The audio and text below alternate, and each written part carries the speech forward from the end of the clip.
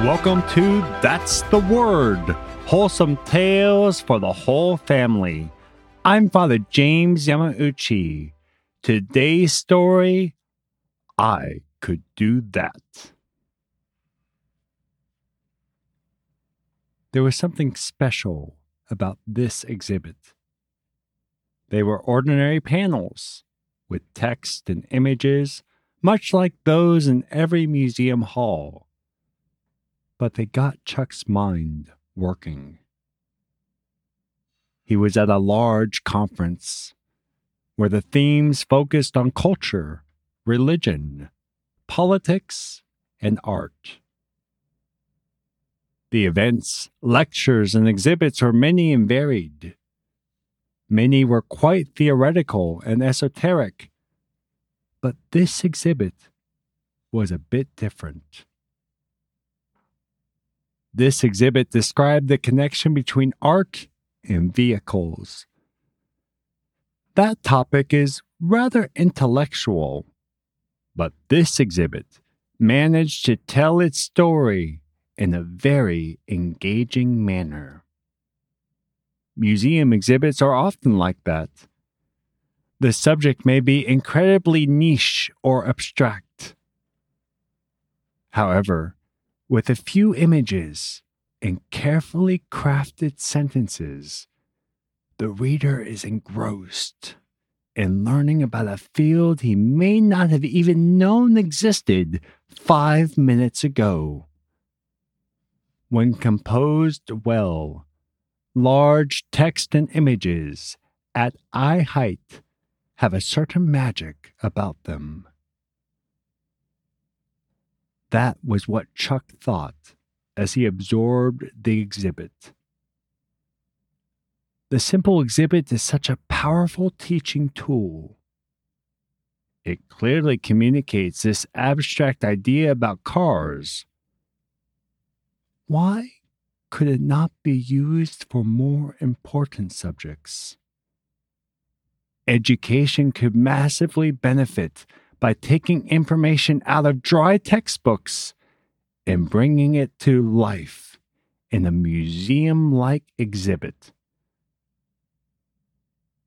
Chuck was inspired, and he knew what his first exhibit would be. After 2 years of work, Chuck debuted his exhibition. The several dozen panels were loaded with beautiful images and clear, concise summaries of each topic and event. By all accounts, the exhibition was a resounding success. And it did not stop there. This exhibition has been presented in thousands of locations around the world in 18 languages, teaching those who encounter it with its beautiful images and simple explanations. However, Chuck was unable to attend the debut of his exhibit. On that day, he was in the hospital. And 6 days later, he would be dead of acute promyelocytic leukemia. He was only 15 years old. However, his legacy lives on in the exhibit that he worked so hard to create on a topic far more important than cars.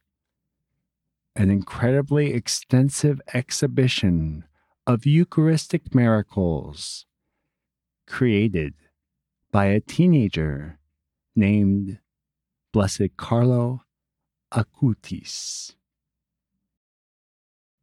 And for this week, that's the word. This story was suggested by Sue. So thank you very much, Sue, for suggesting that we do a story on Blessed Carlo Acutis. This is a story that we would not have probably done if it had not been a listener suggestion. That is absolutely the case. And what's fascinating about this particular story is that here you have a teenager, in this case, Blessed Carlo, I mean, how often we've been to museum and exhibits, and he's able to take something and really learn from it and be able to do something that he's passionate about, which is helping people understand the Eucharist and have this incredible exhibit. So for me, that's what the fascinating thing about this story is, just how his mind worked and was able to use it for a project that he was passionate about. I've done a little exhibit before where it's just a few posters and you're talking about some subject. This was 150 or so, 120, 150 posters that he made. When we were researching, it came across like, okay, well, he worked on it, but then his family also helped out in the project. And so, okay, maybe he wrote up some stuff and his family got somebody to design stuff. We checked with the people who are promoting Blessed Carlo Acutis' cause. And according to them and according to his mom, he did pretty much everything. The design, the words, they provided financial support, his parents, and they would also plan trips around going to some of these locations where there are Eucharistic miracles so he could take pictures for his exhibit. Mm-hmm. But other than that, he did pretty much everything. And there's also a few other exhibits that he got partially done that they did after his death. There are a few posters in the Eucharistic Miracles exhibit that were not done by him, but those were the introduction poster, which talked about his life. And then there's 3 posters that talk about Eucharistic miracles that were approved after his death. One thing, looking in his life, does that mean your industry is going to have a patron saint one day? We do. It's Saint Isidore of Seville. Saint Isidore of Seville is the patron saint of the internet and computer-related things. It's actually, one of the books, I'm not sure one of the books we were looking into or one of the articles or something out there made a comment about how the church had problems finding a patron for the internet and had to look back to this random saint back in the ancient times. But I honestly think it's a brilliant choice, and it actually shows that somebody knew what they were talking about when they picked the patron of the internet. Why is he the patron saint of the internet? Because he compiled an extensive database, an encyclopedia back in the day. Ah. And also, remember, by the way, he's not an obscure saint. He's a doctor of the church. But he created this massive database, and the internet is just a massive database. It's a massive encyclopedia of information. It is sharing information, and that's all it is. Even though it does a lot of fancier things in that, it's just an information sharing device. So that's a very inspired choice, in my opinion. Although I guess if you're not too familiar with how the internet works underneath, then I can see how you're wondering why I'm St. Isidore. Just in case you don't realize why we're talking about this in relation with Blessed Carlo, it's because he was really into computers. Yes, and just a quick comment on that. Before we're doing research for this story, that's all I knew about him. And clarify, he's a teenager, so this is just a hobby for him. He doesn't have like any degree or something in computers. It probably would have ended up doing it, though. He did do some interesting programming stuff, I think. And that's part of the problem is, again, people, when I've heard about him, it's been, oh, this is a kid who did computer stuff, so therefore he is relatable to you, millennials. And I will say that is not necessarily the case. I actually do think he is for people who do development work like myself. But all the sources are written by people who do not appear to have anywhere near his grasp on the technology he was using. And so therefore it comes across as somebody who doesn't know much about computers explaining to somebody who does about this other guy who does.